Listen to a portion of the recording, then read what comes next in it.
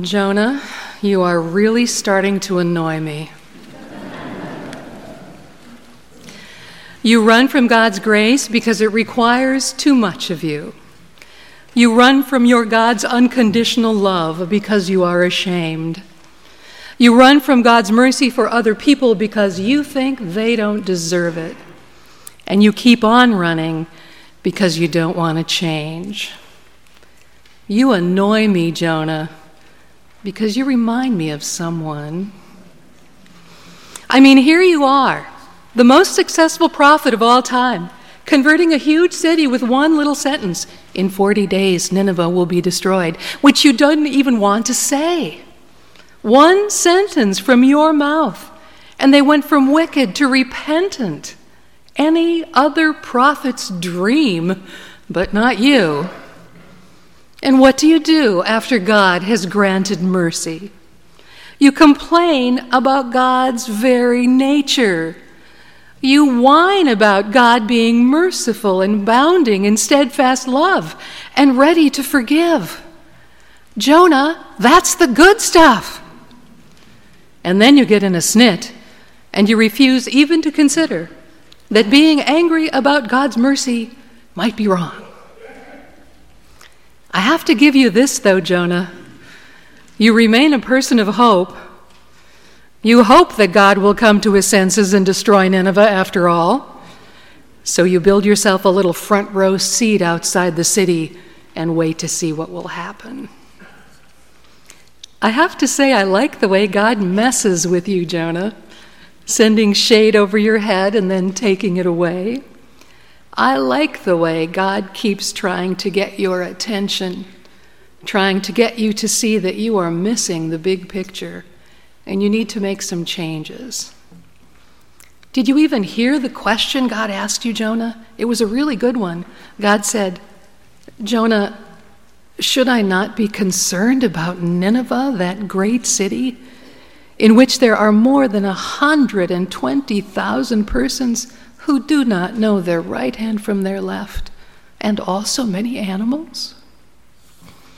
I mean, what would it cost you to gain a little mercy in your heart? After all you've been through, God's call, the storm at sea, the belly of the fish, for heaven's sake, that moment of gratitude when you knew God heard your prayer, getting your life back, walking into Nineveh, speaking God's word, the whole city repenting, even the animals wearing sackcloth. After all that, Jonah, are you sure you don't want to bend a little? Can't you admit that it's right for the God who abounds in steadfast love to forgive repentant people, even if you don't like them? Can't you accept that God's love extends beyond you and yours? Jonah, can you have a change of heart? And that's where it ends. Jonah, you annoy me. You annoy me because you remind me of someone, and I'm pretty sure I see that someone in the mirror. I have also said, Lord, this thing you want me to do is too hard, and I'm not going to do it. I have also tried to avoid my God because of shame over some stupid thing I have done. I have also wished bad things instead of good for someone who hurt me. I'm not proud of it, and Lord, I'm sorry. Please forgive me, but I've done all those things. And tonight, Jonah, you really annoy me because of this change thing. People, am I dangling on my own up here, or have some of you also had trouble with wholeheartedly embracing the changes God calls you to make in your life? Have you perhaps noticed when God asks you to let go of something that it has your claw marks on it? Or have you been led to forgive someone and said, no way, Lord, I'm sort of enjoying my thoughts of revenge. In fact, I'm just fine the way I am. Leave me alone.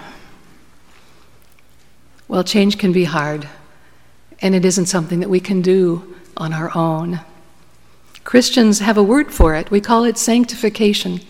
And it's an ongoing process of becoming more Christ-like, more loving, by the power of the Holy Spirit moving and working within us. Tonight we saw God working on Jonah's heart, inviting him to embrace the vastness of God's love that extended even to the enemy. Did Jonah become more open to that love? Did he change?